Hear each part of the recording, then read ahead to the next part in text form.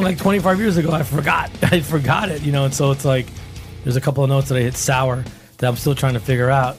Just old songs I had written, and then he knows it.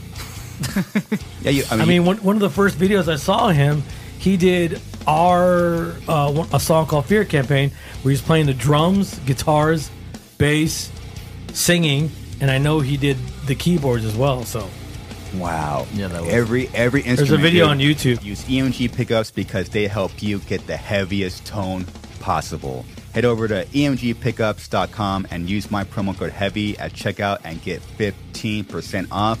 And then once you write the heaviest song of all time, head over to distrokid.com/VIP/Garza and save 30% off your membership to get all your songs on all streaming platforms. And now to the heaviest podcast of all time. We're talking about certain drinks that might affect your throat as a singer, right? Yes. So I heard a really good story one time. I'll say his name. Be Real. Be Real from Cypress Hill told me one time. Okay. He goes, hey, man, before you go on stage, like at least a few hours before you go on stage, never go down on a girl. Okay. And I was like, why? And he goes, because just her natural juices could like really dry out your throat. That's a thing? That's a thing, and that's what he told me. And so every other singer that I've ever met, I always tell him that story. That was the advice I was given about your vocal cords. Has that been tested by I multiple don't know. people? I don't know. Okay. I don't know. I mean, I'm not a vocalist. So, Exactly. So it I don't know. doesn't apply so to you us. gotta ask. You gotta ask the Italian stallion right here.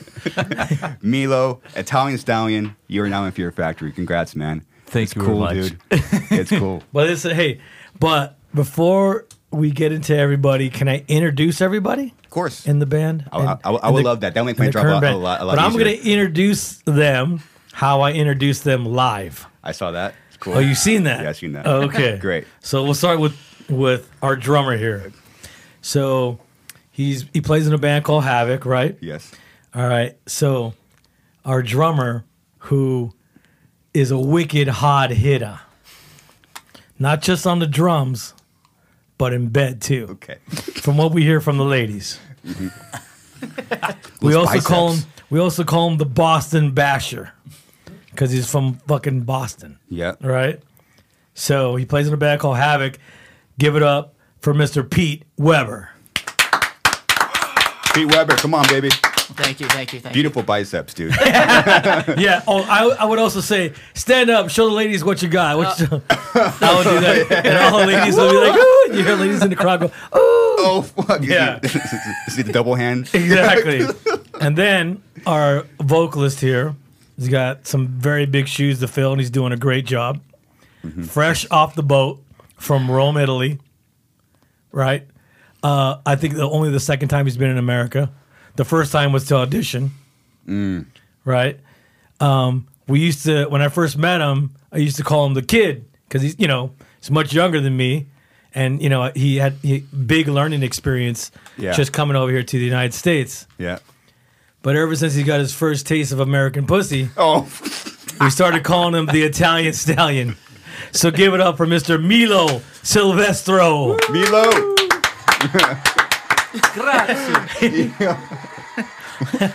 Oh, dude. I like the crowd genius. noises in the back. Genius, dude. And so far we've done 56 shows together. How many tours? One and a half. One in two, US. two tours. One US, one South America, Yeah. and then the Milwaukee Metal Fest. So that's like 56 shows Nice. so far. And right now we got another 50-something shows to go. Yeah, you're booked up for the rest of The rest of the year, yeah. We And then- leave, And the next, too. yeah. Oh, yeah. It's going to be some big touring coming up next year. Are you ready? Oh yeah, if I can. You look ready. What was the timeline with the show at the Whiskey? Was that like Which one? The one we just did on Cinco de Mayo? That was right The one after. That was right after the Static X tour. that was after, right? Yes, right after. It was, okay, We had got we had a sellout show at the Belasco in April, and then we decided to book another show right after that. So, like a week and a half, 2 weeks later, we played the Whiskey on Cinco de Mayo. genius. Yes. I was at that one, and you guys played late. When you say 11, always late. It's always late there. You know how it is, dude. I'm like, when you're older, I'm counting the minutes. I'm not going to be sleeping. But yeah, but you had mentioned you might only be there for a few shows, and a few songs, and you were going to take off. I remember that, and I get it because the older we get, the less we want to hang out late at night. I get it. Yes. But you ended up staying longer. Yeah, I stayed up for over half the set because it was boom, and then it was a magical show. I thought it was incredible. I was just watching Milo. I was like, damn, he's doing it. I was very impressed, and not only that, I was stoked for you, Dino, because just to see you re-energized and the band bringing it and just firing away. I'm like, damn, this is special, and I can't go home. Yeah. Well, I really took my time looking for a vocalist. One, because I was really busy, doing the Soulfly and Cavalera tours, for a couple of years there, and then, but at the same time, I was like doing a lot of auditions on video because during COVID, and a lot of people couldn't even get into the country because their country hadn't lifted the travel ban yet, especially Milo and other people. Yeah. And so I took my time, and then I found the right guy, obviously, and then he got to fly over here, and we met in 2021, and I was like, okay, now it's time to get you prepared for what's to come. You know what I mean? And we thought, and it wasn't just getting him prepared for touring and stuff like that, but it was also getting him prepared for the mental psyche of what he's going to endure with the online backlash, because he's never really experienced that stuff before, and that to some people, it could really affect you. It could really affect you. And it can mess up your game as well. You know what I mean? That is true. It can get into your psyche, and you can get insecure and blah, blah, blah. That's so I've seen true, it happen. Man. Yeah. I've seen it happen. So I got to prepare for that, but he hasn't experienced any of that yet. Still. Lucky. Little bit, but it's nothing compared to what I get. Well, there's some luck there because the shows from the Static X tour was being filmed, and there's all this great footage from that tour. Yes. That's some stuff you can't really plan, and then there's a show where the whiskey goes up. I'm like, there's some great videos of you guys jamming, and that's just luck. Yeah. I believe I picked the right guys for this, for what I got going on. Pete obviously is an amazing drummer. He's in a thrash metal band called Havoc. They're pretty successful on their own. And he's a fucking wicked hot hitter. And I was like, my friend Sean Glass was telling me, you got to get this guy. And I'm like, all right. So he started sending me videos of him on his Twitch channel doing all these Fear Factory covers. I'm like, I got to get this guy. And so that's exactly how it happened. And something that's been lacking with the Fear Factory sound and vibe, especially live, was just like that. When we have talked about this, that like little extra swing. It's that little bit extra. Someone that's like that's something. Yeah. Well, cool. I was like, I'm pretty energetic as it is, and I'm pretty hardworking when it comes to music and being on tour and stuff like that. So, getting these guys, I needed somebody to match that energy level, and they definitely do. By far. He's probably like beyond energy. He's like first one there, first one gone, first one in, first one out. He's the first of everything. Really? Yeah, he's super hyper energetic. You don't see it right now. I've always been like that. Yeah. I got it from my dad because he was like always on time and like speak up to the mic. Even early to things, and I kind of just like stuck with me through the years, and I think it's been a good thing. He's like, the first to load out, first to load in. He's like, yeah, first to wake up. Yeah, pretty much. Yeah, everything. Well, what time do you wake up? I'm usually like out of bed by like 9 or 9:30, and then I'll like work out in the morning, at least when I'm here, and then we'll go to rehearsals in the afternoon. But yeah, I can't sleep late usually, and I'm usually in bed pretty early too, because when we're here rehearsing too, it's kind of tiring. So I'm usually in bed by like 11 and o'clock. this guy, he did the tour with us with Static X. He went to South America. Right after that, he went on a tour with a band called Havoc. So he was touring with Havoc and what's the other band? Toxic Holocaust. They did a tour, and then he went home for like he went home for like a week and a half and came right back here. And I had to move. Yeah, and you had to move. I was going to ask you, how do you bounce too? So I'll miss a few shows with Havoc this fall, but I'm just gonna do my best, to do as much as I can. It was an awesome opportunity for me to do this. So Yeah, what was that like getting the call? So originally, like you said, we were talking because of my Twitch show and stuff, and Mike Leon invited me out to a Soulfly show, and it was like the Static X tour I think was supposed to happen, and then ended up getting postponed. But Dino had asked me at that time, if I could do the job, and of course I was like, of course I could do it. I already know 15 songs just off my little show there, and and then it got postponed again. But we kept in contact through the couple years after that, and here we are. Yeah, because we originally booked the tour, and then COVID didn't open up. Because remember, we were only supposed to be shut down for like 3 months or something like that. Yeah. That's what they told us, the CDC, whatever. And then so the tour kept getting pushed back because of that. I think it was twice. Yeah, twice. It got pushed back twice. After twice, you're like, it's not going to happen. Well, we were both bands were determined to make it happen. Yeah, and that's exactly what happened. It was we played 48 shows and 45 of them were sold out. Really? Yeah. Jeez.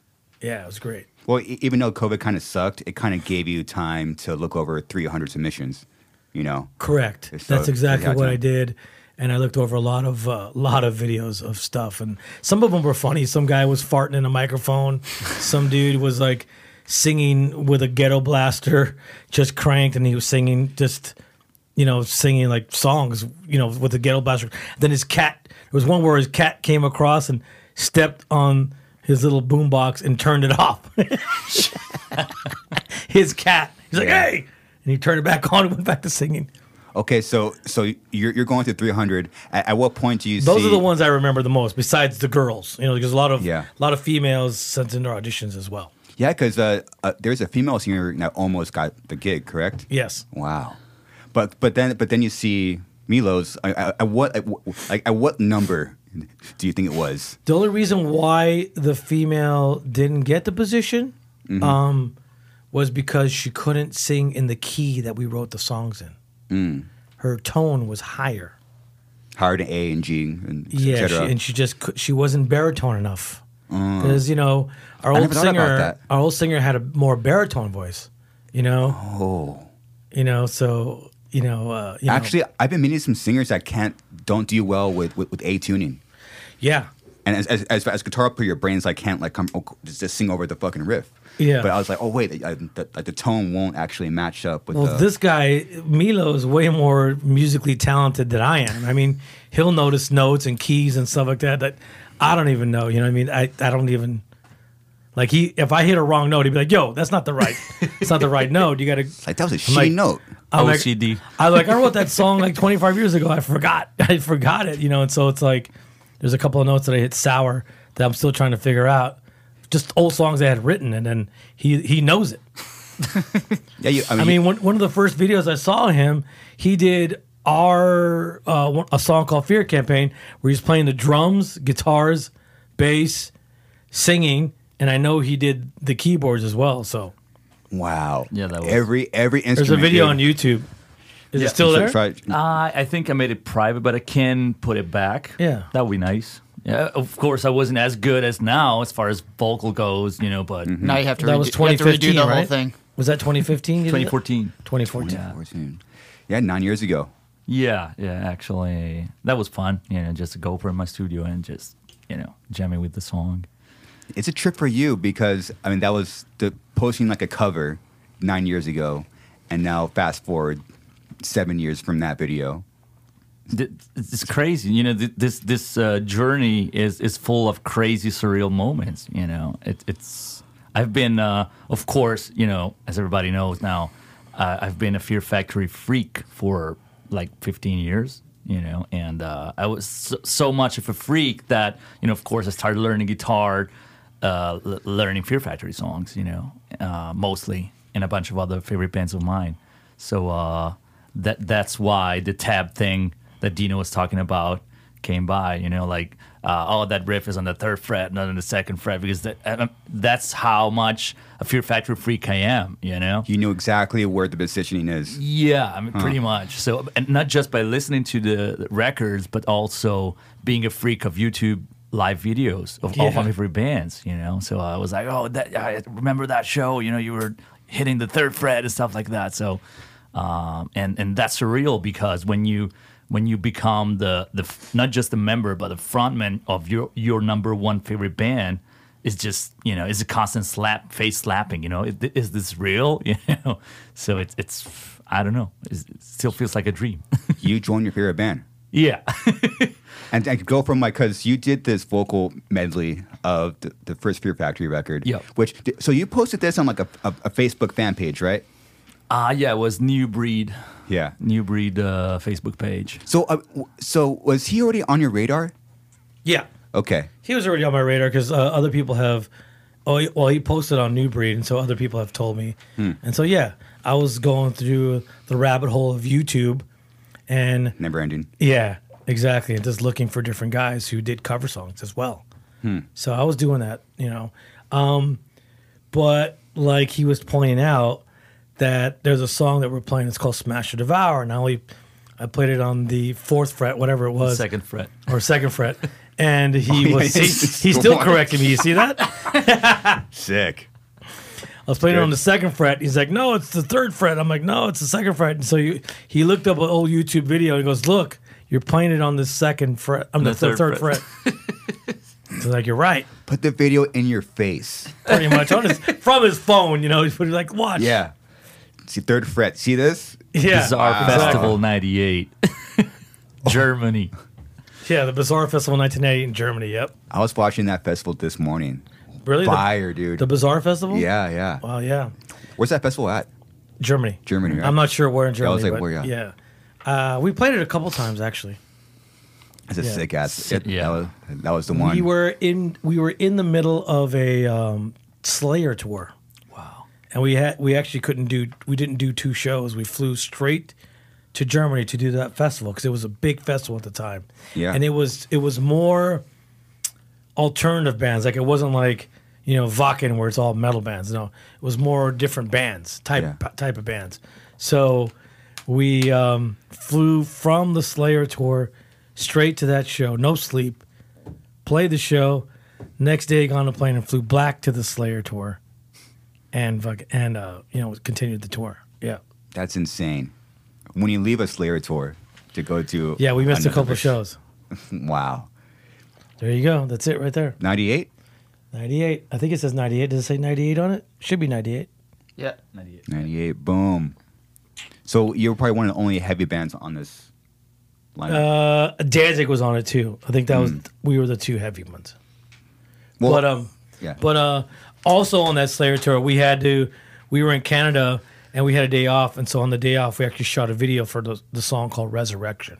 So we had to do that too, and it was great because we went from Slayer right to Rob Zombie tour. That was amazing.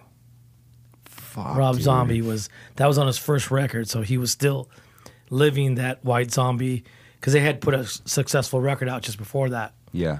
White Zombie did. What was it called? Astro Creep 2000. Big album for them. Huge tours. So he did his solo record right after that, and we were playing in front of pack houses, like in front of 4,000 or 5,000 people. That might have been one of his first tours then, if it's because the first record just drops.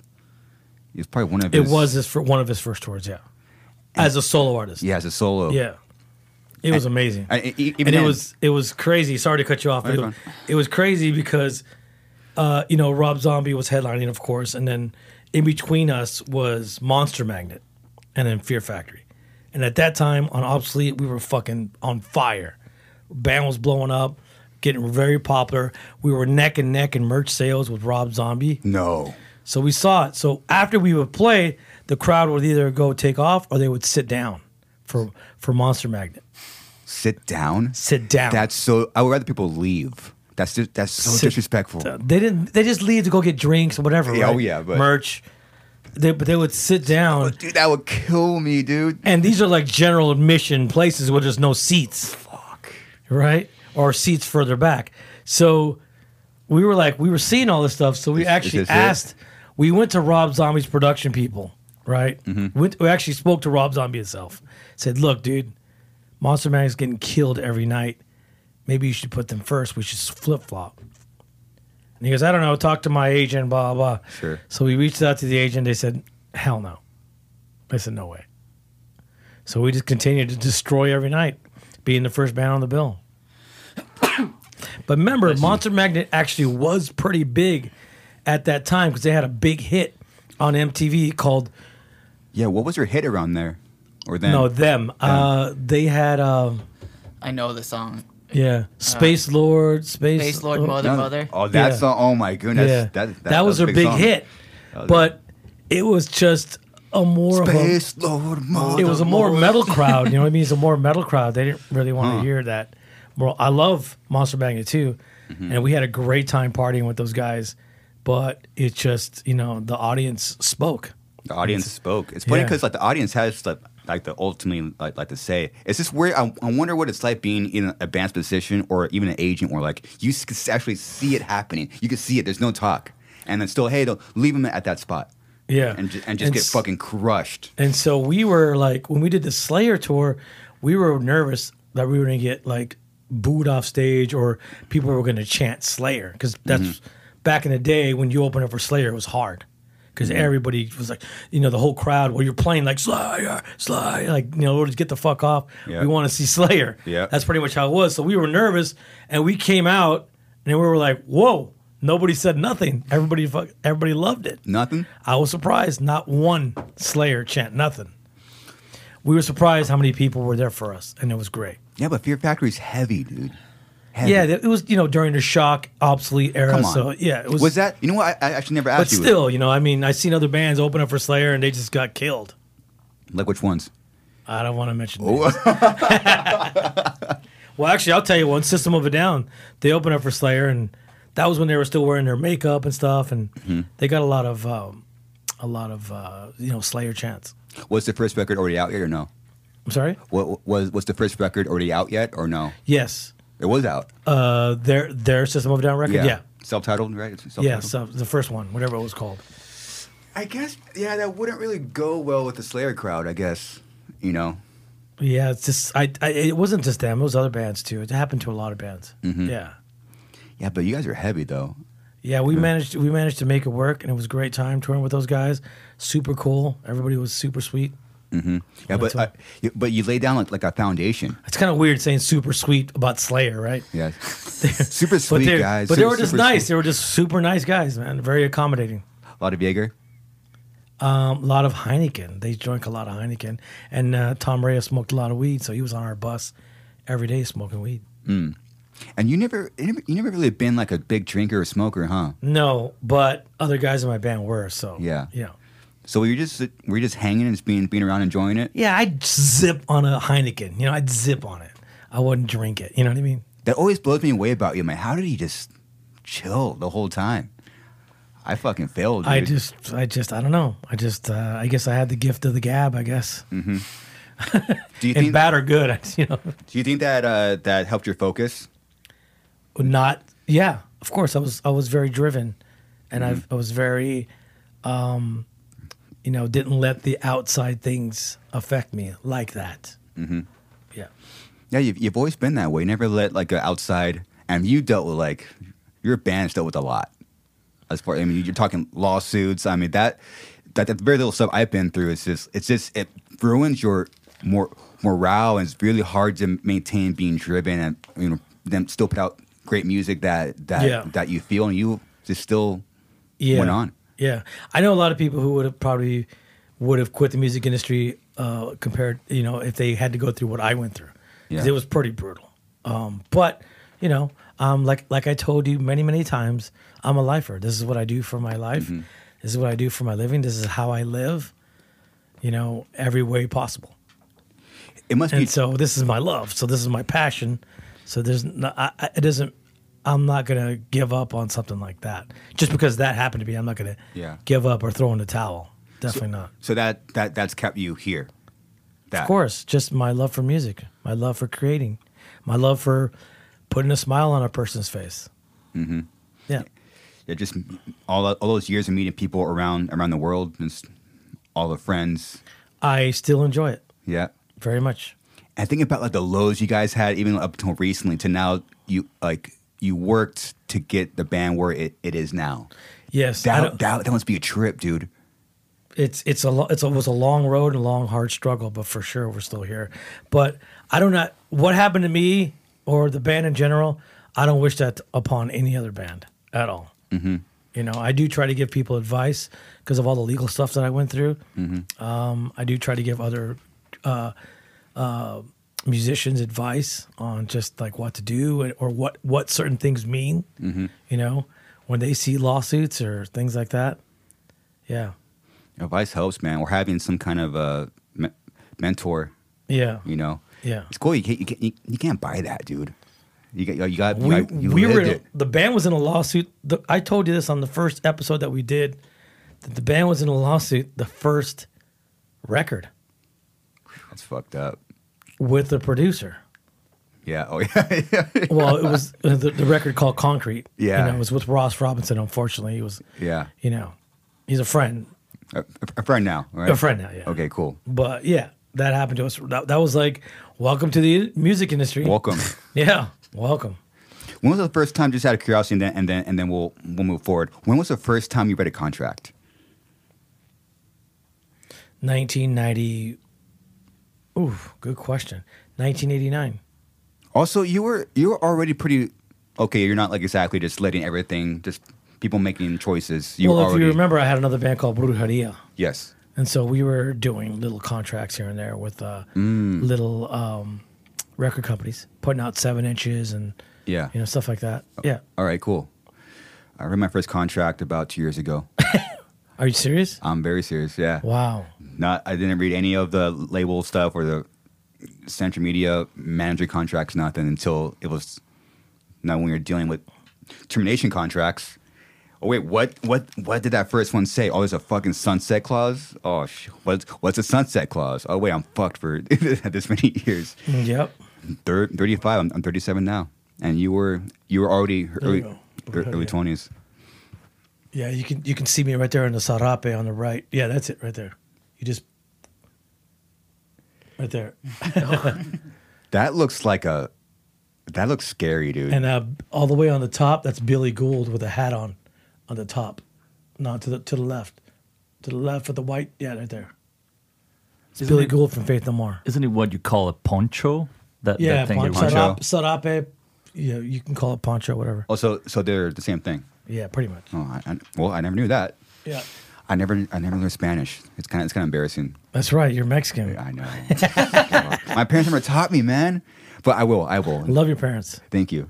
Well, nice people. Well, now there's apps now. I'm trying to get a language learning app. My parents never taught me. There you go. But yeah, so it's been a very, very learning experience for me. You know, just having to, I've always been curious. So when when the contracts came and where certain things came to sign certain deals, I was all about it. I wanted to read it. I wanted to learn it as much as I could. Yeah. That's some advice I wish I got back in the day. Man. I was lucky that I met a lot of people in the music industry before I had a band. Before I had a real band. Who'd you meet? I met a girl named Laura Porter. Okay. I met Diana Cass, Melissa Dragic. All these people worked for different major record companies. And I was really good friends with them, and they gave me a lot of advice. It seems it worked. Yeah. Thank God, definitely. man. And Laura Porter was a girl who was helping us out in the beginning. Rest in peace. She passed away a few years ago. She really guided us on, what to look out for, and she was one who advised us on this Ross Robinson contract. She's like, we need to take it to a real lawyer, and so that's what we did. And the lawyer's like, you're not gonna own anything if you sign this contract. So we didn't sign it. Just from that, and just being curious, and that made me even more curious. Like, what am I getting myself into? Am I giving everything away? What do I got to do? So I started asking the lawyer a lot of questions, like, what does this mean? What does this mean? What does that mean? And you just learn along the way. And of course, contracts have changed a lot in the years. Yeah. Still changing. Yes, still changing. And there's definitely still behind. Yeah. Yep. Nowadays, record companies take your money from your YouTube, from different Streams. Yep. Oh my goodness! I could understand the streams, but I don't know if I'll let them touch the YouTube. Well, technically they do when they own the songs, so technically they do. Because if you try to post like a playthrough or anything like that, Well, you can do a Taylor Swift thing. You can go back and re-record your own songs, and then put it out. That's what she did. it's kind of too much though, right?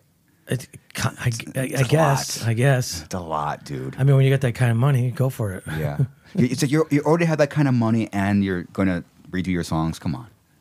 Well, she did it so she can own her songs. Yeah. She can own the recording. So technically, the record company only owns your mastering, the masters, the recorded songs, those recorded songs. Yes. That's what they own. But if you go re-record it and don't use anything from those master tapes, go re-record it, you can collect the money off that. But how does that apply to live songs? Because I'll try to post something, us playing live. I was doing some experiments where, okay, so you get the song, okay, fucking, you're gonna post, Shock live with Pete and Milo, and then but you post it and it loads on YouTube. But then when it comes to the point where it's just going to be monetized, it says no. That because somebody might Why? have somebody else might be monetizing your YouTube. Are you talking about the Suicide Silence YouTube, or are you talking about your personal YouTube? See, that sounds so. Somebody else might be monetizing it. This is where it gets So weird. you might want to check it out. I filmed it though. I've been doing some weird experiments. So I'll film it with like a GoPro, Ernie playing live. Have you gone into your YouTube and checked out how it's monetized? Yes, And? it won't let me. Somebody else has got it. But those aren't the masters though. It doesn't matter. If somebody else is controlling your YouTube, they're the ones who's going to get it or block it or however, whatever they want to do. I wonder if there's something there that we don't know. It's fucked up. So nobody in your band knows. We've been What about kind of Ernie? trying. Ernie doesn't know? No, none of us know shit, dude. We read our first contract fucking last month, dude. We don't know what's going on, dude. But I mean, do you know it's really shown that you, without knowing, like you really lay down like the foundation to where we're at now. With like your band is you guys are on fire again. I'm a veterano, bro. Yeah. Means veteran. I'm a veteran. Bro. Yes, vet. Yeah. But a long time ago, Dave Mustaine gave me a lot of advice too. Way back when I was 18 years old, when I met him at a place that I worked at, and At the sandwich shop. It's a sandwich shop, exactly. So Yeah. he's given me a lot of advice. What was the best piece of advice that Dave gave you? Network, and always try to be in control of your stuff. But he said network. That was the first thing. Network. So that's what I did. I went out and networked, went to concerts, started meeting musicians, meeting people who work at record companies, just started hosting parties at my apartment, so inviting these people, and eventually the people started coming. And it was great, just hanging out, knowing all the drug dealers around. That's important. Exactly, for the people who like to do drugs. Yes, exactly. I'm not. That's smart. I'm not dude. into that, but That is crazy. I help facilitate that in some ways, right? And I just gave everybody a place to hang out and party and have a good time. Bands, anyone that might be a part of the Music industry, exactly. There was actually, it got to the point where, like, there would be a band that would be coming into town, or maybe a couple of guys from bands would come into town because they had to do maybe publicity, a publicity tour, They had to come into LA for interviews and stuff like that. So the record company people were always like, well, what do? We got these two guys from Paradise Lost. What do we? Or we got these couple of guys from Carcass. What do we do? Like, how do we entertain them? Bring it to my house. So I was meeting the guys from Carcass, Paradise Lost, Napalm Death. I mean, numerous of bands. early 90s. Early 90s. Fuck. And late 80s, early 90s. Devin Townsend, when he was in Steve Vai's band, just all kinds of people coming over my apartment. Shannon Hoon from Blind Melon, everybody from Slayer, Sepultura, Napalm Death, everybody was at my apartment at one point. What the fuck? Yeah. That is crazy. Just partying, having a good time. And I would be the DJ. What would you play? Just everything. Everything from what was popular at the time, even if it was like, I mean, everything from like early, like stuff that was coming out of the Manchester scene. Mm-hmm. I didn't play metal because you had metal guys that they don't always want to hear metal. They just want to hear something different. Yeah. So I would play different stuff. Mm-hmm. That was cool. Yeah. That was it. That is so smart, dude. Just have people come by. And you have like this endless knowledge and inspiration around you. Yeah, and so that's what Dave was saying. It's a network, and so that's what I was like. Okay, network. That's what that. Okay, that's how I did it. Well, you're also a doer. So when Fear Factory did our first demo, I was shopping it around already. I was going to meet. I already knew everybody. I didn't know the owners of the label, but I knew the people who worked there. So I connected with them to introduce me to the owners and then play them our tape. And we got turned down by everybody. You got turned down? Yeah. Everybody? Pretty much. What? Even Roadrunner turned us down in the beginning. Damn. Yeah. And then That's crazy. There's our demo, the 2 demos right there, early demos. That's the cover. So yeah, they turned us down, and it wasn't until the Ross Robinson demo that we did, our album, that we got a lot of attention because I played it for Max from Sepultura. He heard it. He told Monty, and Monty was like, "Yeah, I already turned that band down. No, you have to hear new demo. It's good. New demo's great. You have to hear it." And so Monty's like, "Okay." And so Monty called me up and was like, "Max is telling me about this demo. What's going on?" It's a great I'm impression. like, "Well, here you go." And so and that was how we got signed, pretty much. Did you get discouraged when was it, man, everyone just said no to me? What the fuck am I going to do now? No, I didn't get discouraged at all. I was like, okay, we need to get better. We need to go back and make better demos, better songs, better recordings, blah blah blah. Mm-hmm. How much did Ross Robinson help you kind of shape the sound? I would say 0. Really, it's just like he basically just helped get it onto sounding good. Yeah, Especially with what you guys were doing at the time. He tracked us, and he did create a vibe for our singer a little bit, And I think he was still learning as well. He was still learning as it was going, compared to what he did a few years later when he did the Korn stuff. So it was still a learning process for him. We were probably maybe the second band he might have recorded. Second or third band maybe at that time. That's pretty crazy, dude. Yeah, there might be something I'm missing. I mean, he did one of my demos of another band back in '87. No. Yeah. Then he did, obviously, his Detente record. Detente. Oh, Detente, yeah. Yeah. And then he might have did something else, and then he did us. How long have you known Ross? Since I was like 18 or 19, something like that. I didn't know that it went into the 80s. We were young. We were young. Kids. We were roommates for a while. Yeah. I knew the whole family. We'd go to his house. He lived in Barstow, California. I'd go to his house. We'd go swimming in his pool. And you go to Del Taco. We'd go out into the desert and ride Land Rovers and motorcycles and ATVs and stuff, all kinds of stuff, yeah. You're part of that history. Go to the Colorado River. Yeah, we do all that stuff. So you guys are really good friends. You guys are close friends, man. Yeah, from way back, yeah. And it's also kind of crazy what ended up happening with what he did with your. Well, it's just business. He was just learning the ropes, learning the business. We were all learning. We were still in our very early 20s. Raymond, our drummer, was probably 18, maybe 17, 18. Why are drummers always like the youngest? Not Pete. Pete. Milo's the youngest in this situation. Yep. 36. 36, right? Yep. Joined Fear Factory at 35. I think so. Yeah. Because it was. You just had a quick. birthday. When's your birthday? 20th of August. Happy birthday. Thank you. That's sick. What'd you guys do? Were you here? No, I was still in Rome. Oh, With wow. my family and friends, yeah. Are you still living out there, or what's? Technically, yeah. I mean, I want to keep living there because I have my parents, I have my friends, my pets. So, but it feels good. I'm really digging this new lifestyle where I get to spend like 2 or 3 months home in Rome and 3-4 more months in here with the band and touring. It feels good because you get to change a lot, and I like change, So yeah, it's really good, It's like working abroad for 3-4 months and then get back home and ground yourself a little bit.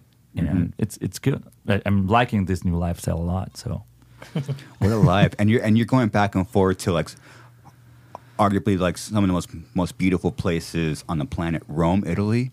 We only hear stories. I have no idea what it's like to grow up there and like the buildings. Like you have like Vatican City, you at the Colosseum. What was it like being around all that stuff? Well, I mean, I may sound biased, but I think it's one of the most beautiful places on the world for sure. I mean, we get used to that. So I don't live very close to the Colosseum and the historic area, but it's like 20 minutes driving, 30 maybe. I live more on the coast because Rome is on the sea, basically. So I live in the coast area. But, even when I go to Rome, I a lot of times I need to go to Rome. And when I studied music conservatory, that was in the historic center. So we Romans are pretty used to that. That's the Colosseum, But when I actually take people, like I had an ex-girlfriend from Brazil, and she flew to Rome and saw Rome for the first time, and she saw the Colosseum for the first time. And looking at her face, I realized how big that is, how stunning that is. And I was like, wow, we're really lucky, because we have a lot of, like, that stuff is more than 2,000 years old, and still there. It's crazy, A lot of history. I don't want to sound biased about best food in the world, Yeah. So, I mean, I think I'm realizing how lucky I am to being born in Italy, just right now, that I get to spend a lot of times abroad. I mean, don't get me wrong, I love America. I love everything about America. But, I think it's pretty much the same for each one of us. We get to spend a lot of time abroad, then we realize how lucky we are, because I'm sure every country's got his beauty, in every aspect. So, because we Italians tend to complain a lot about, this is a shitty country, blah, blah, blah. Italians are fucking, Americans are fucking cool, Yeah. Germans are fucking cool, but Italians are, but, then when, I never been like super proud of being Italian, but now I'm starting to be somewhat, kind of, proud of being Roman and being Italian, because that, when you're abroad, it's cool. You are the black sheep, So in a way, so it's kind of even like cooking pasta for the guys in general. It makes you feel. It makes you feel like, I can do something. Like in Italy, it's everyone can do that. Bad or good, but everyone can do that. So it's not a big deal. But here's like, you feel like you're important somehow. You can do something good. So, Yeah, we also have by like a few blocks from my house, we have an Italian market. So he's there all the time buying coffee. Pinocchio. It's called Pinocchio's, and he's buying coffee and I don't know what pastas and sauce and all kinds of stuff. Yeah, ingredients to make us pasta. Yeah, and I make these guys tacos. Sick. He makes the pasta, I make the tacos. We're still waiting for Pete. Pete makes the drinks, actually. That's true. He makes the drinks. What do you make? Well, on the last tour, I was making jalapeno margaritas. Oh, fuck. Yeah. I was bartending during That sounds great. Yeah, I was bartending during the pandemic for a couple years, so got a little shaker skills going on, so hooked the guys up. Jalapeno margaritas. Yeah, so he made some margaritas one time. I think it was the first time he made margaritas. Was it Nebraska? Lincoln, yep. Yeah, we had a day off. And so there was another band called Twisted that was parked in front of us. Nice. And those guys, they're just crazy. They're fun. Great guys to hang out with, fun.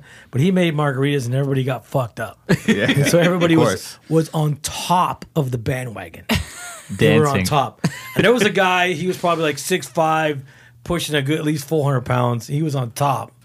And he couldn't get down. Oh no! He fell off the hood. Yeah, he basically slid down from the front. Luckily, he didn't put any dents or break the windshield. Yeah, but he slid down from the front. Boom! It fell in this big old puddle of. It could have been pee because we were dumping toilets water right there, So it could have been pee, and he was just all wet, and it was fucking just a hilarious moment because everybody's wasted on his margaritas. Were they doubles or what's going on? I have a heavy hand, so probably. Shot. In He's the a quarter, hot shot. hitter with a heavy hand. Look at that. I put my drinks so I play my drums, dude. Yeah, exactly. Yeah, how's it been for you, Pete, joining the band? It's been awesome. Yeah. So yeah, like I said, I've done about 60 shows or so, and feeling good and more comfortable as time goes on, playing the songs and stuff. So You look comfortable. yeah. And Cool. like I said too, I knew a good 10, 15 songs before we even came out. So I even saw Fear Factory in '98 on the Obsolete tour back in Massachusetts. My dad dropped me off, me and my buddy. So I've been familiar with the band for a long time, and like I said, just cool to get the opportunity. And How old were you when you seen us? I was about 13 or 14. How do you feel, man? Wait, which album? It was Obsolete tour. Holy shit. That was Yeah, it was '98, so I was 25 years ago. 13 turning 14. 25 years ago, 1998. That's right, 25. it's astonishing that. So that you you're were still here. 13, 14? Yep.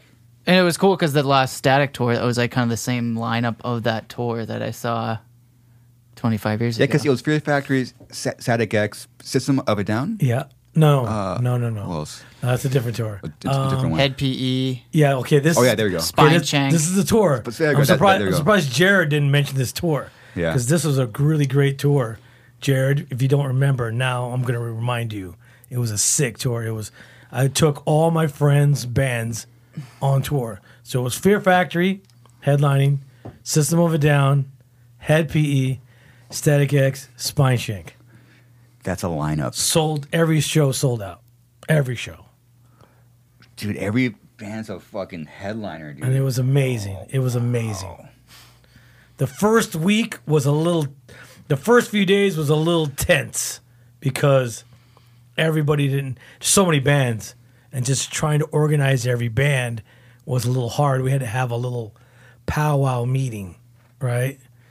To saying, hey, this is how it's going to run, this is how it's going to work, blah, blah, blah. Because there was so many bands, and everybody was setting up their drum sets on the floor playing, and the crew's trying to work and get the sound check, and everybody's like, BC from Head P was playing drums and Oh stuff. wow. And my brother goes, because my brother was doing drum teching for us.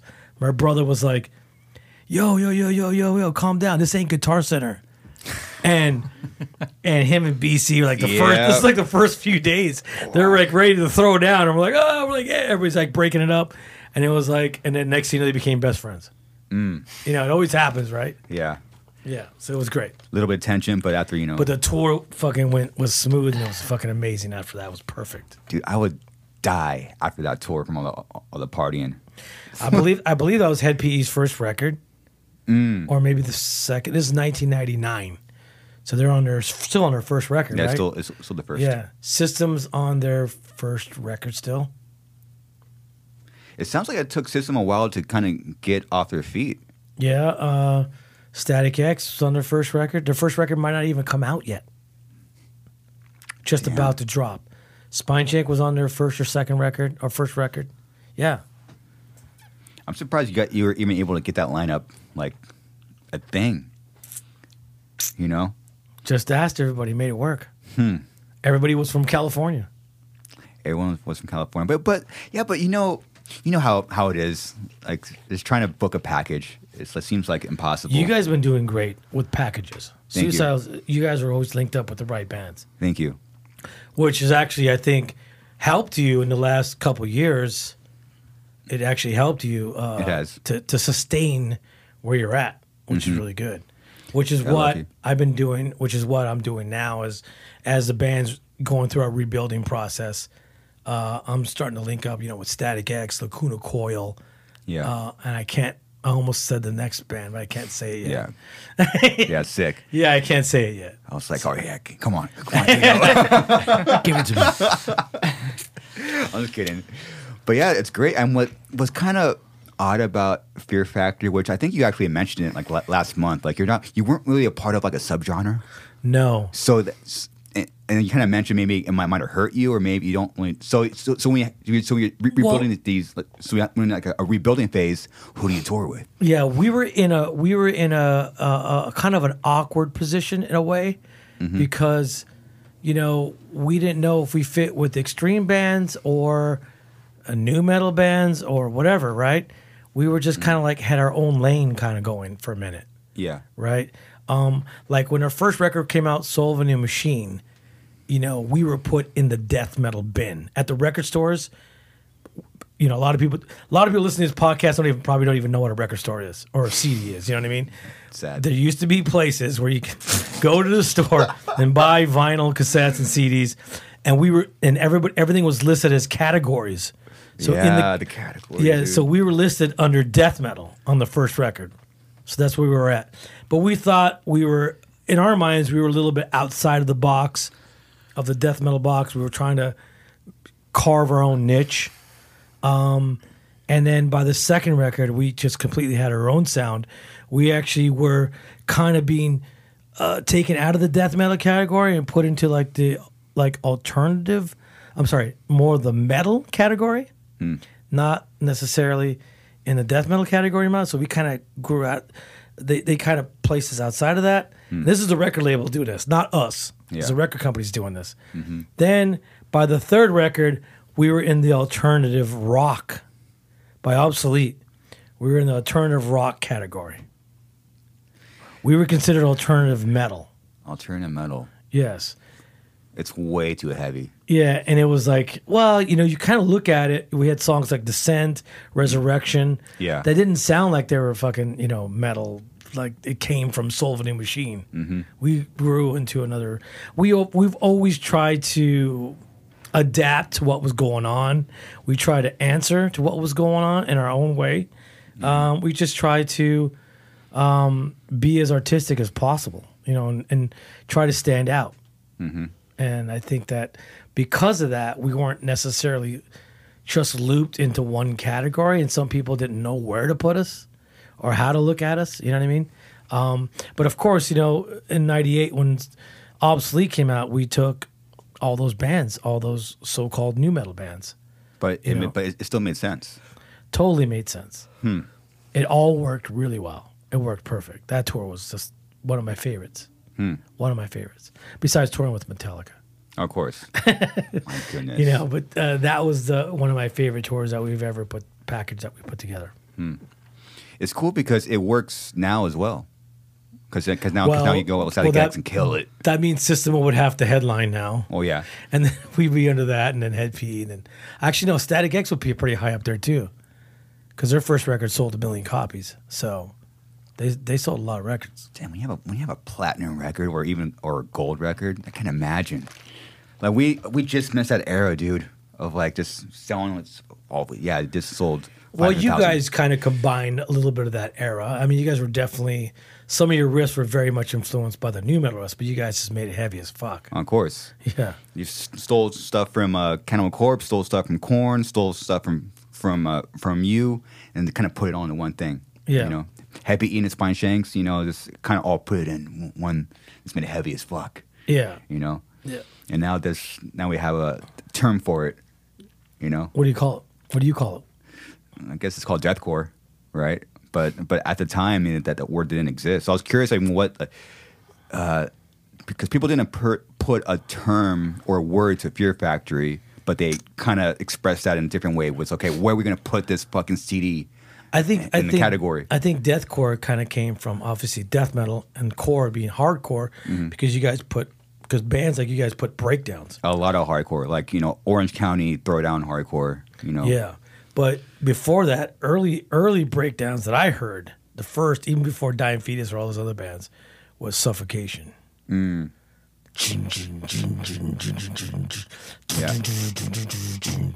Double bass. Yep. Yeah. you got to go back and listen to some early Suffocation. I know, man. That was like pre Dying Fetus and all that stuff, and because Dying Fetus that's got great breakdowns. We did Frank's last tour with Suffocation in Europe with Havoc for years ago. Did you? Yeah. Damn, how was that? It was awesome. Yeah, he's a super nice guy. Great front man. He's just funny as shit and just That's says it like that's it his is. death chop. Yeah.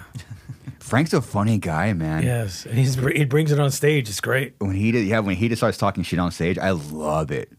Fucking kill somebody in that fucking East Coast accent. God, Yes. it's fucking badass. Man. Terrence is awesome too. And so Yeah. you guys were just like all breakdown in the beginning, like blast beat, just go into breakdowns. Yeah, I guess we had on accident, like having those two extreme dynamics go from a blast beat to out of nowhere, this over the top breakdown. Yeah. And it's kept doing it again and again. There was a Great. band that called themselves Ghetto Grind. They were Ghetto called Enemy. That's a great band name, man. So they would mix death metal, rapping, and breakdowns. Wow. What year was this? Not that they still exist. Enemy? NME, yeah. Wait, MME. N as in Nancy, M as in metal. Oh, And E is in shit. Oh yeah, Ernie. Okay. This is a band I never jammed, ever. But I And see. they call themselves Ghetto Grind because sometimes they throw a little bit of rapping in between. Dude, they open up a show for us. Check this out. They open up a show for us, and in front of the kick drum, they put, back in the day when you had rims, and in the middle of the rims, it would spin. On the kick drum. So they had a 22-inch rim that was in front of the kick drum, and it would spin. Two of them. That is sick, Ghetto Grind. Amazing. It was sick. Pete. You need some rims, dude. I really do. Dude, and then FFs that spin around. yeah, we FF. sick as fuck. The faster you play double bass, the faster the Oh rim my spins. goodness. That will be sick as And fuck, right there, dude. there you go. So this is it. Yep. When they come out, Years ago, they used to be. They have another band called Lepra, which is like I think it's called like leprosy. huh? And they were 84. like- Formed in 84. 84. Yeah, I say wasn't even Lepra? born yet. Yeah, I was just born. 84. Yeah, Enemy. 83. They've been around for a long time. Whenever Assassino plays, they've opened. They're banned from the whiskey. They can't play the whiskey. They're banned there. What happened? Too many fights. Too many fights. Brutal. You probably They throw it down hardcore, and their fans throw it down hardcore. yeah. You're probably drawing on so many different types of people, and you put them all. Ghetto grind, under bro. one. Ghetto grind. That's what they call it. Surprised that no one else has coined that term. It's a pretty sick term. It is cool. It's a great term. All right, so we established that we need rims on both kick drums. Mm-hmm. We could go one F and then the other F. There you go. Oh my goodness, dude! Just attach it to the trigger unit. Did you know how we doing on time? We're hour 16 in. That quick already? Yeah, it's gone. Oh my god. I feel like we haven't even talked about anything. that flew by, dude. We have, I mean, Okay. we have some time though. Yeah, I you mean, good? Yeah. So check this out. So Pete is originally from Boston, Yeah. but he moved to Denver to play in a band called Havoc. So now I'm trying to get him to move to LA. What do you think? I need to be rich first. LA is expensive. Very expensive. Well, I yeah. actually just moved back in with my aunt to save money because I'm going to be doing both bands. Mm-hmm. I'm just going to be on the road so much. I was like, this is my year or two to save, as much as I can. Yeah. And then I can figure out what I want to do from there. But Yeah, have you thought about maybe not going in LA, but maybe like the outskirts or maybe somewhere along the valley or something? I don't know. I haven't really thought about it too much. But yeah, I wouldn't want to be like in LA proper. There's no way.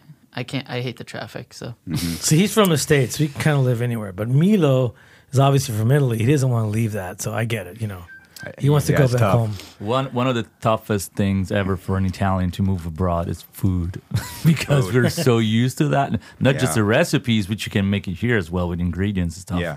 But the overall food quality, because The food quality, you're right. yeah, because like the ingredients quality, because we're so used to like fresh things, that unfortunately every time I come back to America, I have my body has to readapt to it, which at first it's a little bit, not nice, but that's the one of the main reasons. But there are plenty of them actually.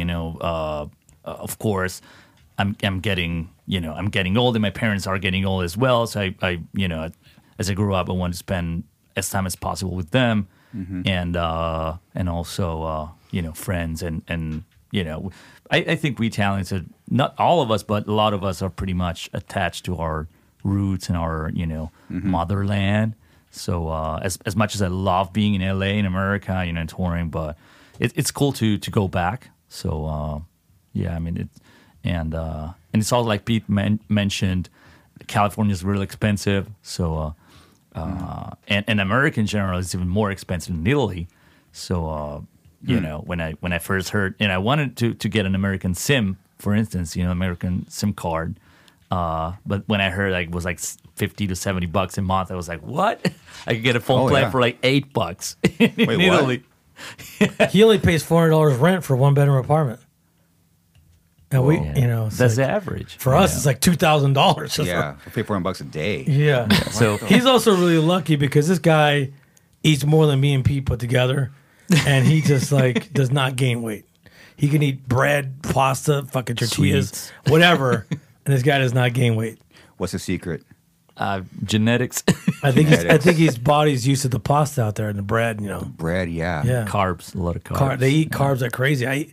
I look at a piece of bread and I get fat. It's fucked up. But dude. also the fact is that I was just watching an Instagram reel like yesterday. It was this girl, an American girl, was like, "Yo, Italians, you have to explain what's the secret because I ate a whole pizza because in Italy, a pizza you would eat for one person is like this big. When we had a pizza, I got what I would get in Italy, and was like, that's a four people pizza. I was like, no, that's the average size. Yeah, we and him were ordering like small and medium pizzas, like personal pizzas. Oh, yeah? He ordered a large. I'm like, dude, do you know large is like, it's like 4 people could share that shit. Yeah. He goes, yeah, whatever. I eat it. I'm like, okay. So he Literally he ate the whole thing. You ate the whole pizza? A large pizza? But the thing is, like this girl was just wandering on this Instagram reel. Was like, why could I eat the whole pizza and not feeling bloated or heavy? And the reason is that our carbs are healthier because it's all like fresh, and stuff like that. So of course we're used to eat a lot of carbs, but they are, less processed, I think. So of course here you feel a little bit more, but I can still do that. I mean, maybe I'm not gonna eat the whole pizza. Maybe I'm gonna left one slice, but that's not that. Yeah, I'll eat one slice. It's fine. It's gonna be leftover. You'll eat the leftover slice. You mean? Yeah. Yeah, leftover slice. But yeah, I mean that. Like we go to restaurants. He's ordering like 3 or 4 entrees, like big plates. I'm like, dude, you realize they're big? Oh yeah, I eat it. I'm like, oh, okay. It was like $80 at the sushi Yeah, restaurant. he like had $80 worth of food. We're like, me and him like $25. He had an $80 bill. So this is another thing. First time we've been to the sushi. So at least in Rome, but I think pretty much in Italy and Europe as well, we have all you can eat sushis. They're really popular. Like 90% of sushi restaurants are all you can eat basically. So you pay like $20-$25 per person, and you eat whatever you want till you fucking explode, And so when Dino was like, let's get some sushi, I was like, fuck yeah, I love sushi. And I thought it was all you can eat. But then, the check was like fucking $70-$80. And so I was like, don't you guys have all you can eat? It was like, no, come on, we were in LA. I was like, oh shit. They don't give you all you can eat sushi out here. They don't. Yeah, you have to get the fuck out of LA to get maybe even get that option. Yeah, but he was calling it something else. He was like, never-ending sushi? Like Never-ending sushi? What'd you call it? Never-ending sushi. Yeah, Come on. I go, it's called all you can eat here, or a buffet. It was what was that word? It was just a way he described it. I'm like, what's that? You mean all you can eat? Yeah, it's another word. It doesn't come to my Never-ending mind right sushi. now, but yeah, it was something like Endless sushi or bottomless sushi or non-stop something. yeah, something like that. Non-stop sushi. Non-stop sushi. Yeah, something like that. Sick, dude. We got to get some non-stop tacos. And this guy eats like sweets like crazy. Like I bought a thing of gum, right? It's like a little The ice cubes. The ice cubes are little cubes of gum. Yeah. And I've had it there for like a year. Just take one once in a while, right? It's one of our first days. Like, ate them all. I'm like, where'd my gum go? And I'll replace it, and then he replaces it, and then he eats that one. Oh wow, that's sick.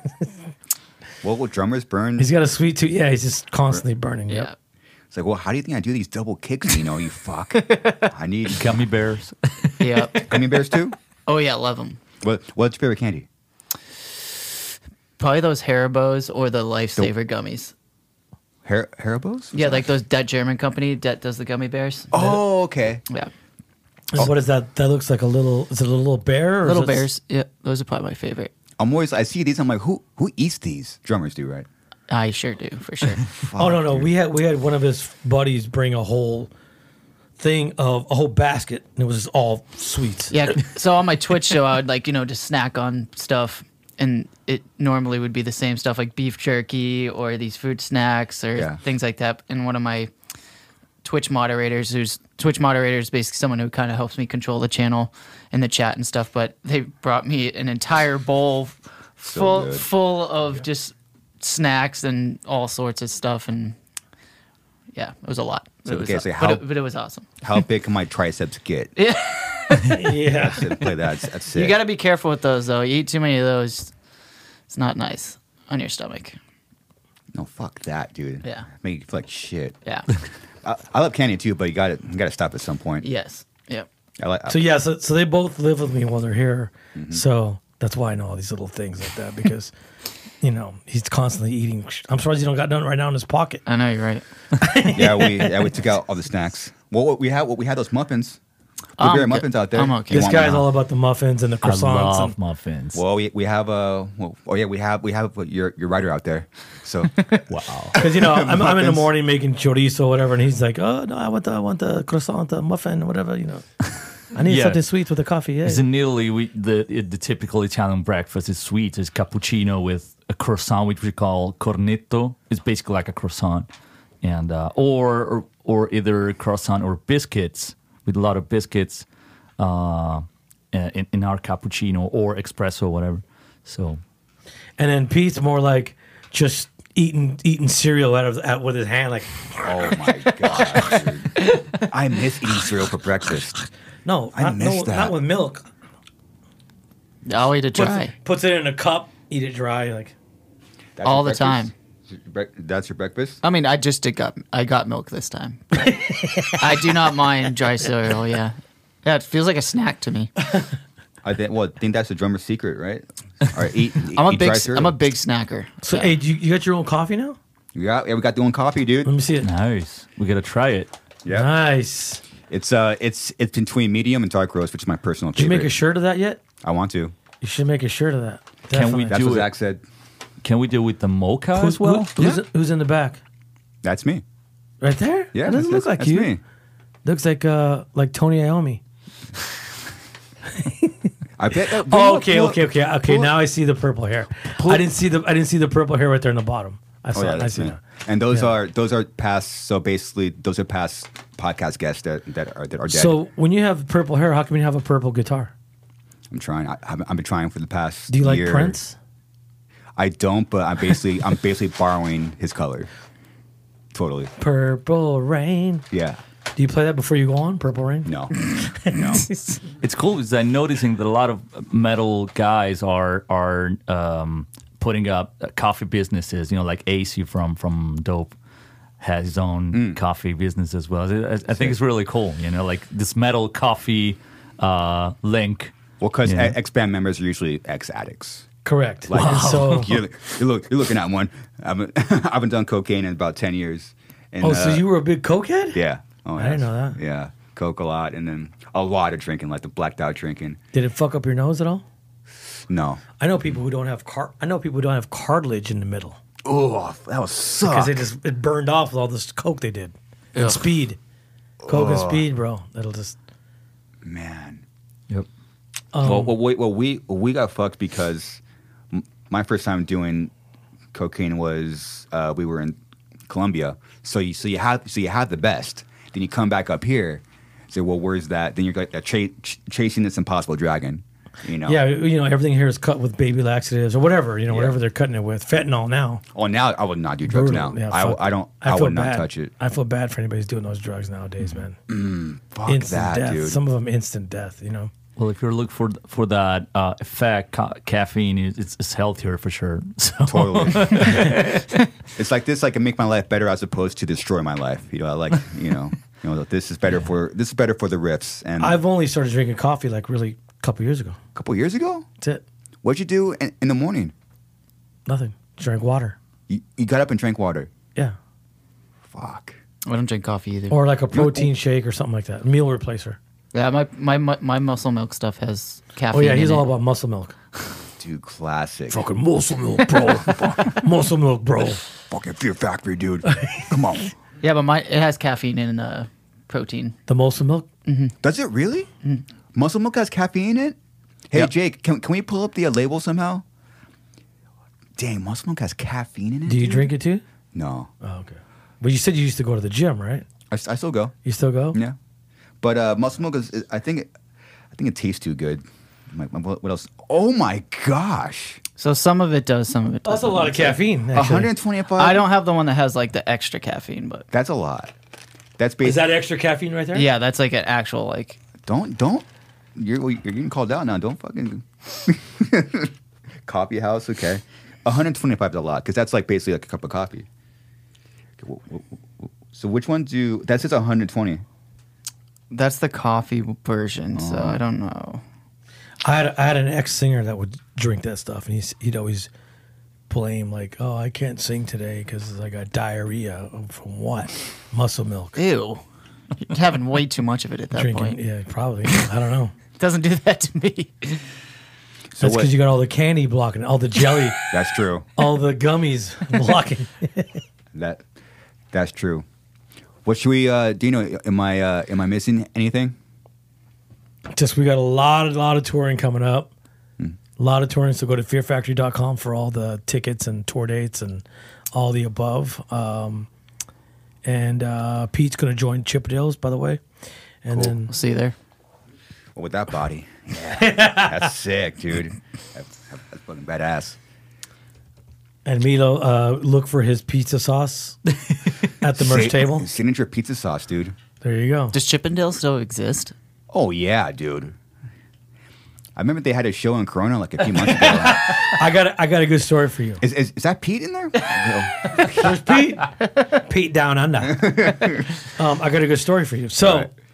in the very, very, very, very beginning of Fear Factory, right, I joined Raymond's band because Raymond had a band called Extreme Death. Right? Good band name. Yep. It's a horrible name. To me, it's a horrible name, but whatever. Extreme Death. Yeah. There's already a million deaths out there. Yep. And we had this singer for a minute.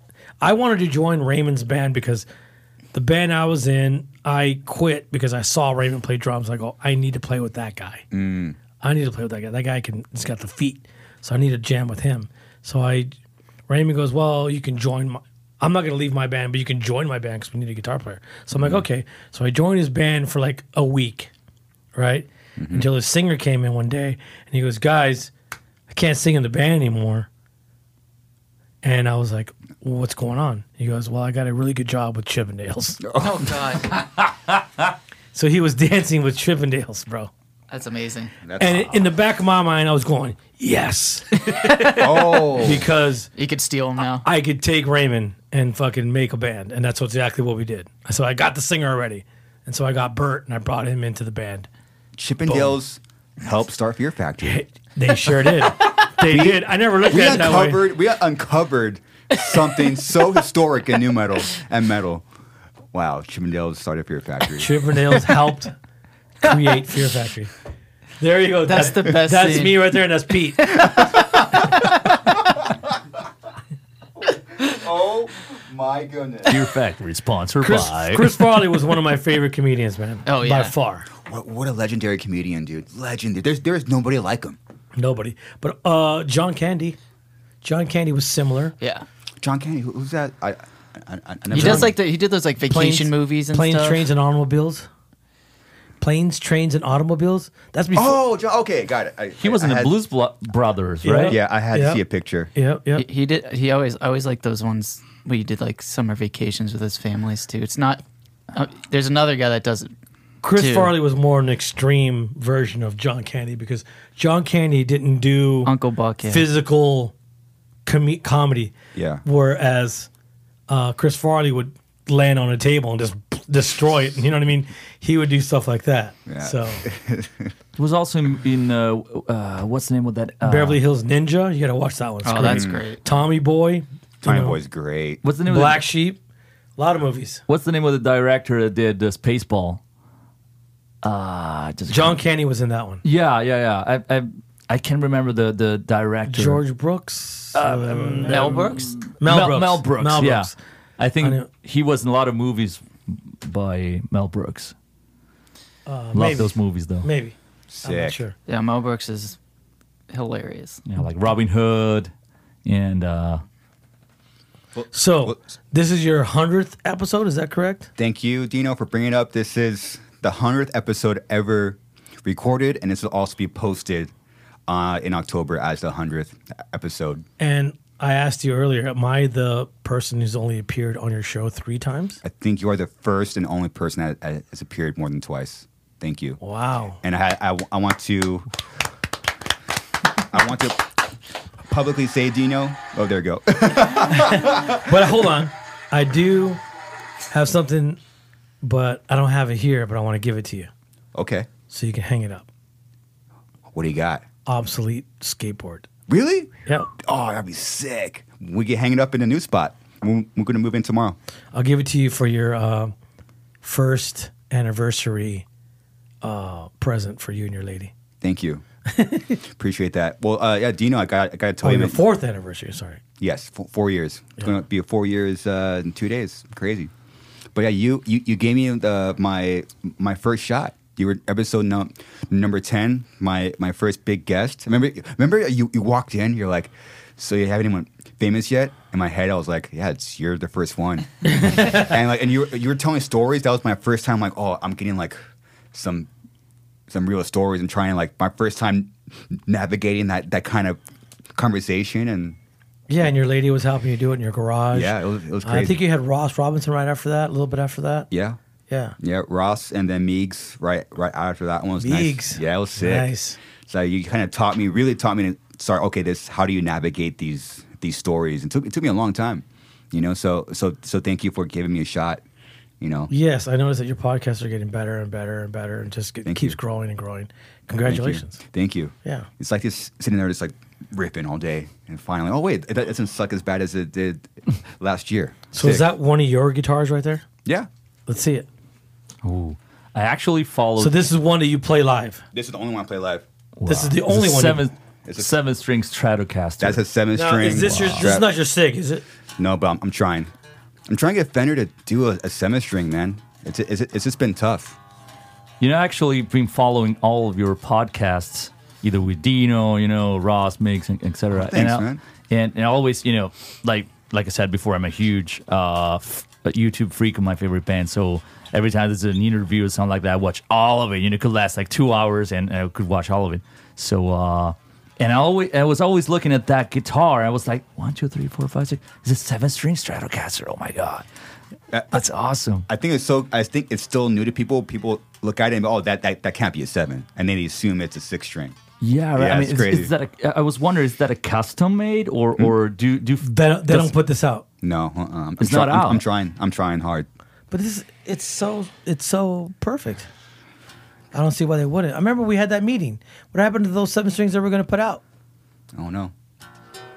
Yeah. COVID hit, Oh, COVID did hit, huh? and then I don't know if this shit just changed, right? Stopped everything. Yeah. Things really changed. I'm trying to get Fender on board with the 7-strings to get me a signature. That would be insane. That's right. I think a reverse headstock would be dope. That's right. Think so? Sure. Hold on. So this is the one you actually play live. I play that I play it every day. Yeah. Wow. Live. But you take it on tour with you. yeah, of course. 'Cause how many do you have? It's one. One? I'm trying to That's make all they made you is just one? Yeah, dude, just to get this one took a lot, dude. It took a lot. If you see the first 2 frets, they're fucked up because I don't leave the first 2 frets. What do you mean? Oh, Over they're here? Down here? no, they're top? fuck. Yeah, they're fucking big old dents. So I'm getting some really bad buzz. Where at? Oh, on the actual. Yeah, On the actual fret? yeah. I gotta get a refret job. Do you tune to drop A? Drop A, yeah. Nice. I know not as somebody. good. I know somebody who'll do it for cheap. Yeah, Yeah, good job. I knew a couple guys. yeah. But trying If bring they it don't down- do it for you, I know somebody will. Do you ever go to the? Don't they have a place in Corona? yeah. So I'm trying to get it. Do you ever go there and do it? Of course. I'm trying to make it to where they're making me a second one, then I can get that one fixed at the same time. That's my brain plan. I'm trying. I hope they give you one because it's such a cool guitar. I'm trying, man. You know, ironically, the very first... Ironically. Oh my god. Ironically. So that's still fuck up. So I'm sorry for my English, but so it's still in the perfectioning process. So Yeah. I apologize if I sound a little bit like this sometimes. Sick. But ironically, the very first guitar that I picked up was my dad's Strato because both my parents are musicians, and my dad's like a blues kind of guy. He plays electric too, but mostly a finger style acoustic. And he had a Strato. So the first time that I picked up a guitar was his Strato, and I would tune him down to B to play first, like Fear Factory stuff, and it sounded good. Even turned down with very thin strings, because he had the twangy thing going on. So what's your backup guitar if that's your only 7-string? I have a Jim Root Strat. Is it It's a six 6-string? Yeah. And what do how you just tune that one down Yeah. to? Take out the high E. Okay. I don't use the high E, man. Come on. Yeah. I know. Yeah.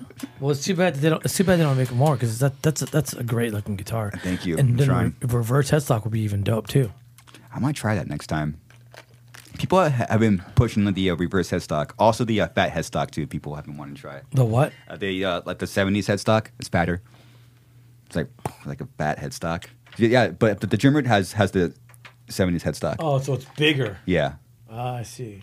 I don't really like see. it, but Yeah, no, I think this is perfect. But I think a reverse headstock would be dope because I don't think there's not a lot of them like that. it's true. I might. Is there any I might do it. look up Fender reverse headstocks? See if there's anything reverse? I haven't really. people sell them off market. They're probably bootlegged. Was it custom? This is one of the most bootleg guitars. This and Gibson are the most bootleg guitars. Really? Oh yeah. Yeah, you gotta do a lot to make sure it's authentic. Because a lot of people. Oh, people. I mean, you can buy them in China for like $100, $50. Yeah. Damn, I got a real Fender, I got a real Gibson. No, you got fucked. Yeah. And some of them are so good you can't tell a difference. Really? Yeah. Oh yeah. It's kind of like sneakers when people bootleg sneakers. I don't know if you know about that. I'm a sneakerhead, so there's a lot of bootlegs out there. That's why I only buy my shoes at the actual website. I just got these Adidas. My Adidas walking through concert halls. The most new metal shoe of all time. I got it, you fucks. The shell toe. The shell toe. You know, how many people back in the 90s and early 2000s were wearing these exact shoes? Oh, Everybody. hundreds, thousands, millions. Because well, it was a scene. It was a look. It was a look. Plus, Adidas actively went out and got bands. Like, they approached us. Did they? Oh, they gave us boxes and boxes and boxes of stuff. Holy moly. Yeah. I wore the shoes and maybe a shirt, like the black one with the 3 stripes. Yeah. And that's about it. That's why all those bands were wearing Adidas. Yeah. Because they were actively But they would give there. us boxes, and I was like, okay, I don't want to look like Korn because Korn popularized it in the metal genre. I just don't want to look like that. Yeah. So I only wore the shoes or maybe one of the shirts. That was it. Did you wear these? They did make us shower. What do they call them? Shower robes. So when you get out of the shower, has your name, Adidas logo. Really? Yeah. Did you still have it? No, I gave it away. You gave it away? Yeah. Oh, I would have kept that shit for life. I probably would have took it to my grave. Now, I wish I had it, but Yeah. back then I was like, it was just like another, because there was a lot of clothing companies that were just giving people stuff. Sunglass companies, Sure.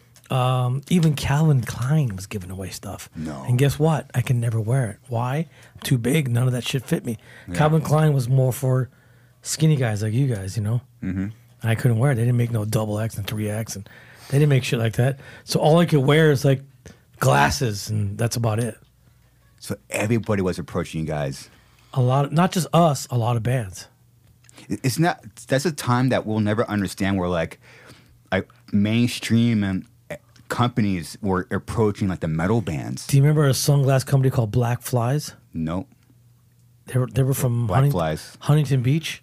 They were called Black Flies. They were giving them out like crazy. Like I would get boxes of that. Oh, I never seen these before in my life. They look like, you know, they look like totally Huntington Beach, you know, dude. This is very Huntington Beach for yes, sure. Yeah. And that was like, they were giving us like crazy, and I'd wear them all the time. And then a band called, a clothing company called Rubber Soul, I think they were called, or Soul something. Gave us a bunch of stuff. And then a DVS, a skateboard company called DVS.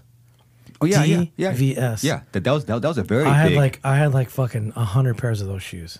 It was insane. They were just giving shit away. Oh yeah, crazy shirts. I had killer shirts. People were starting, like, you ever heard of Tribal? Of course. From San Diego? Yes. They gave us all these companies were just sprouting out, and they're just giving them to all the bands to wear on stage, and I think Adidas kind of started that with Korn, right, and other bands, and then it just kind of blew up, and then so all these other companies were starting their own, you know, little merch companies, and they were just giving free stuff to all the musicians. Yeah. That's probably why Pony was kind of everywhere for like 6 months. Remember Osiris, a company called Osiris? Yep, Yeah, they were Osiris. giving us shoes, just all kinds of. I had so much stuff. I had so many. Our old bass player had like literally built a rack, like, you know those racks you buy at a hardware store. You put it together. You got a bunch of racks. Like it's like shelving you would get for like your warehouse. Yeah. He had that in his house. Stacks of shirts. It's still in the plastic. I'll wear this one today. Yeah, take it out. What a time. But I would buy like Dickies, you know, Dickies t-shirt. They put out the black shirt and white shirt, whatever. I would just buy a ton of those, like boxes of them for nothing, for cheap. And then I would just wear them every day. White Dickies shirt. I'm done with it. Wear a couple days, throw it away. Get another one. They were like, you know, like back then it was like, I don't know, $5 each. Oh yeah. So it was like nothing, you know, it cost like nothing. And I would do that while I was on tour, just wear those shirts all the time, black ones or white ones. Then I would have the only Adidas that I did get that I still have is the first Kobe Bryant, when he first went with Adidas. He released these shoes called the Crazy Eights because his number was 8. Yeah. And I still have those shoes. That's sick. Yeah. What year was that? What the fuck are those? I had those too. Yep. I wore those. Oh, wow. The 1996 Ozfest. You could probably see a live video me wearing those shoes. 96 Ozfest. 96, 97. I'm sorry, 97 Ozfest. Who else played that year? Pantera, Marilyn Manson. There's Bert. Bert's looking good, dude. Dude, YouTube has everything. I know. If you look, you go find a certain show that. That's just the interview right there. Alfredo.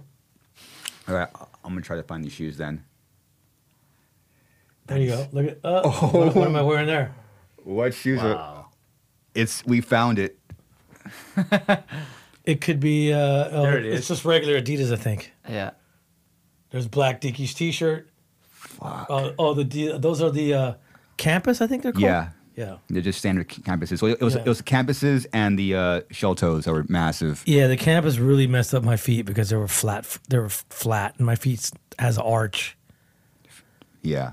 And so having flat shoes, jumping up and down like that, oh man, it messed up my feet. Fuck, it sucks. Fear Factory, Nevada Ozfest, June '97. Look at that tech giving me water. Look at that.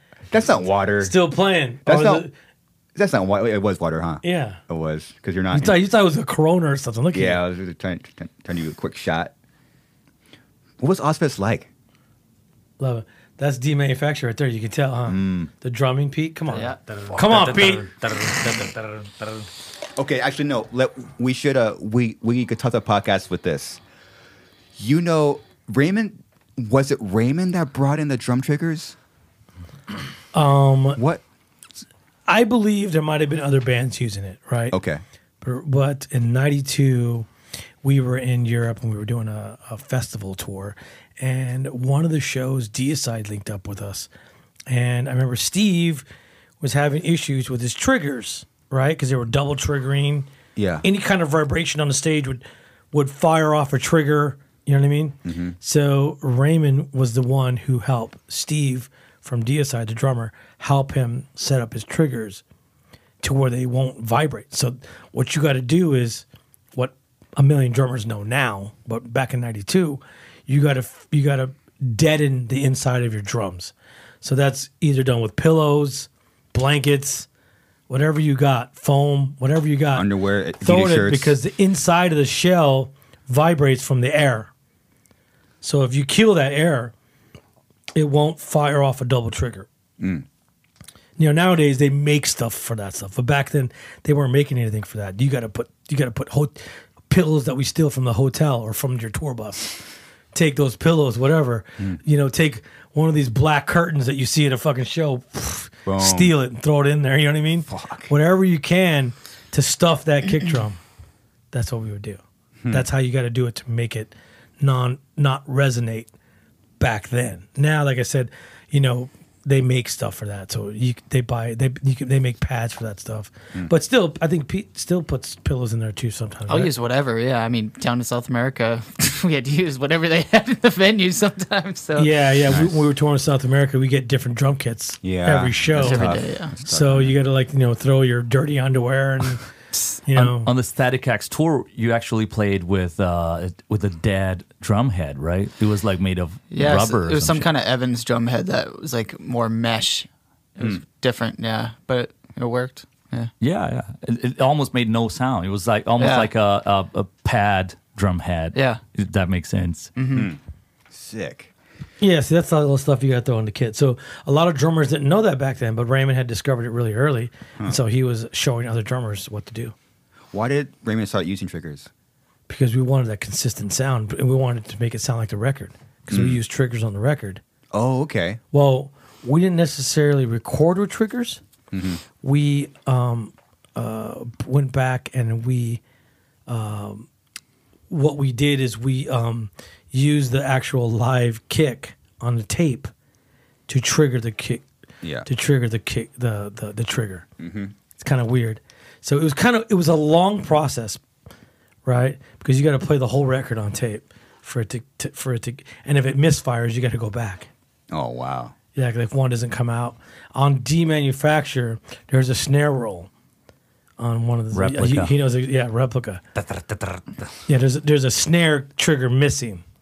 I don't know why we didn't catch it before. Yeah. Well, we should have had Milo there to be, hey, there's a missing snare. There we go. Also in Power Shift, there's a miss. Snare. Really? Yeah. I'm surprised you didn't catch that one. Dang. I did it. Got lucky. Who were some of the first drummers that were using triggers?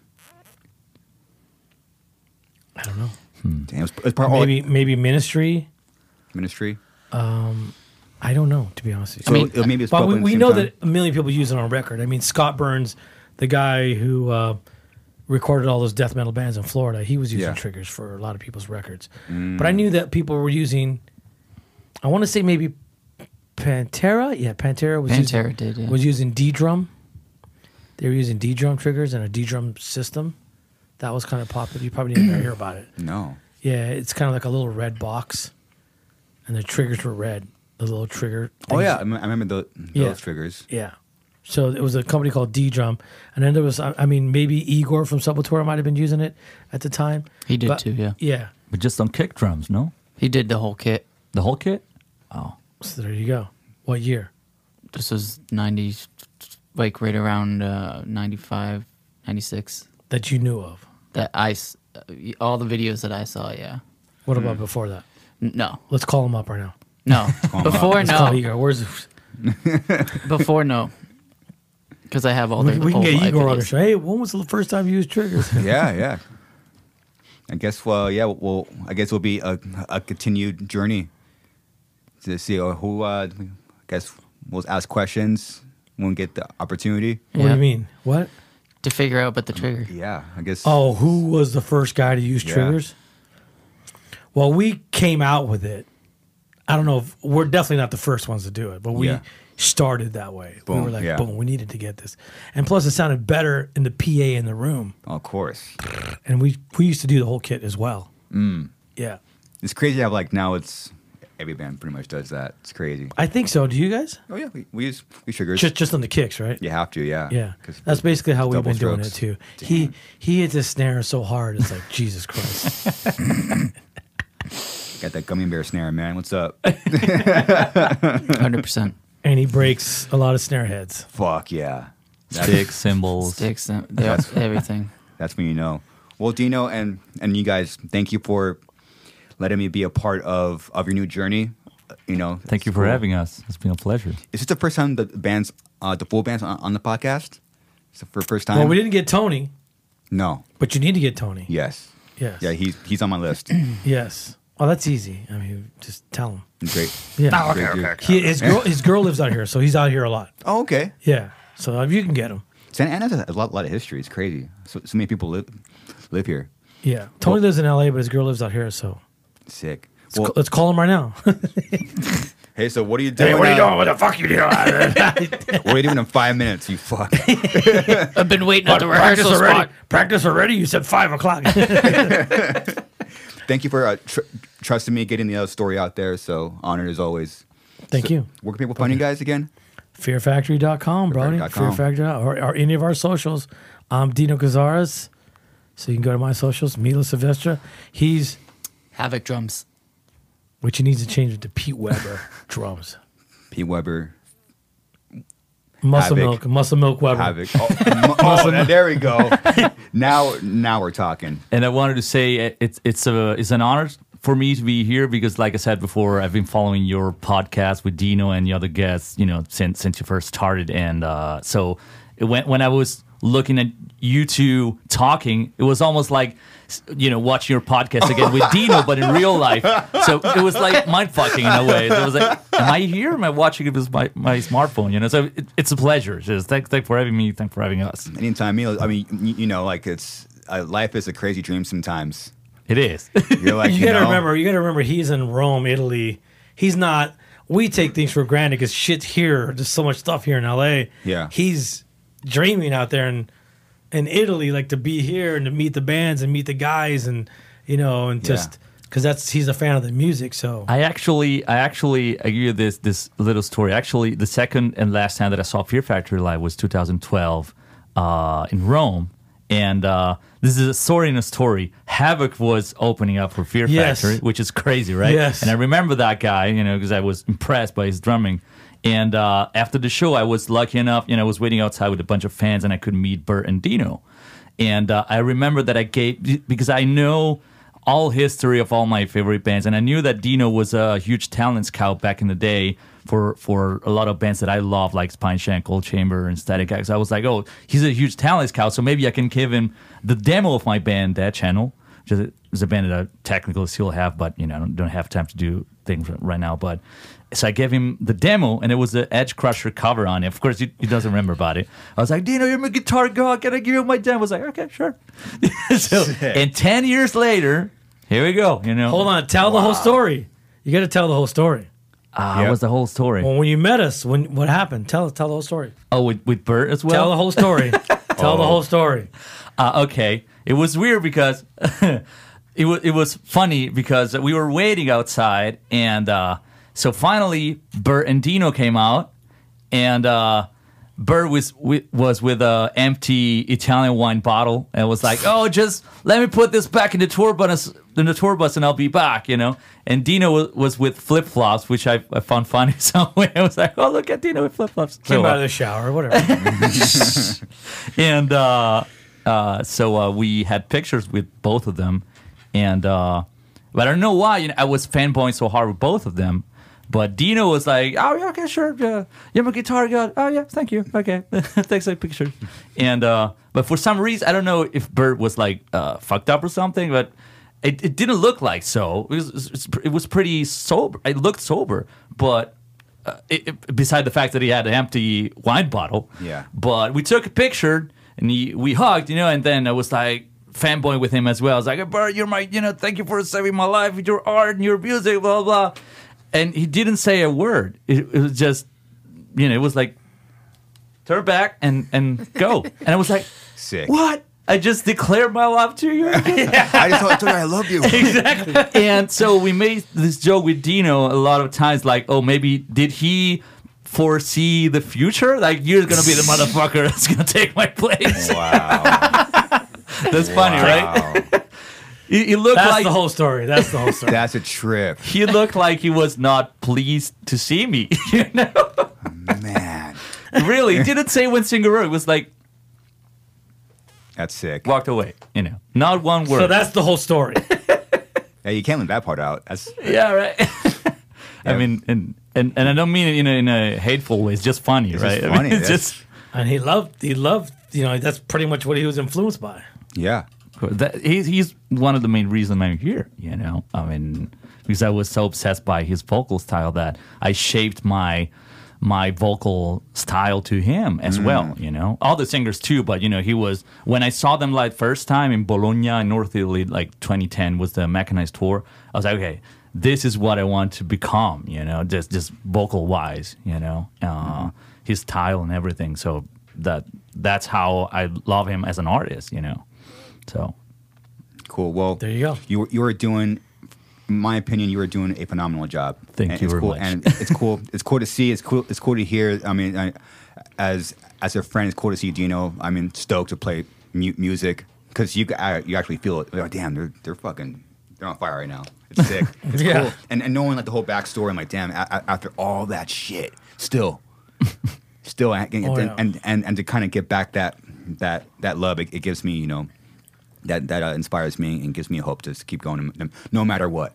Exactly. No matter what. Well, I want to say this. I love those guys. I've been loving those guys since forever. And beside the fact that that's cliche, but their music literally saved my life.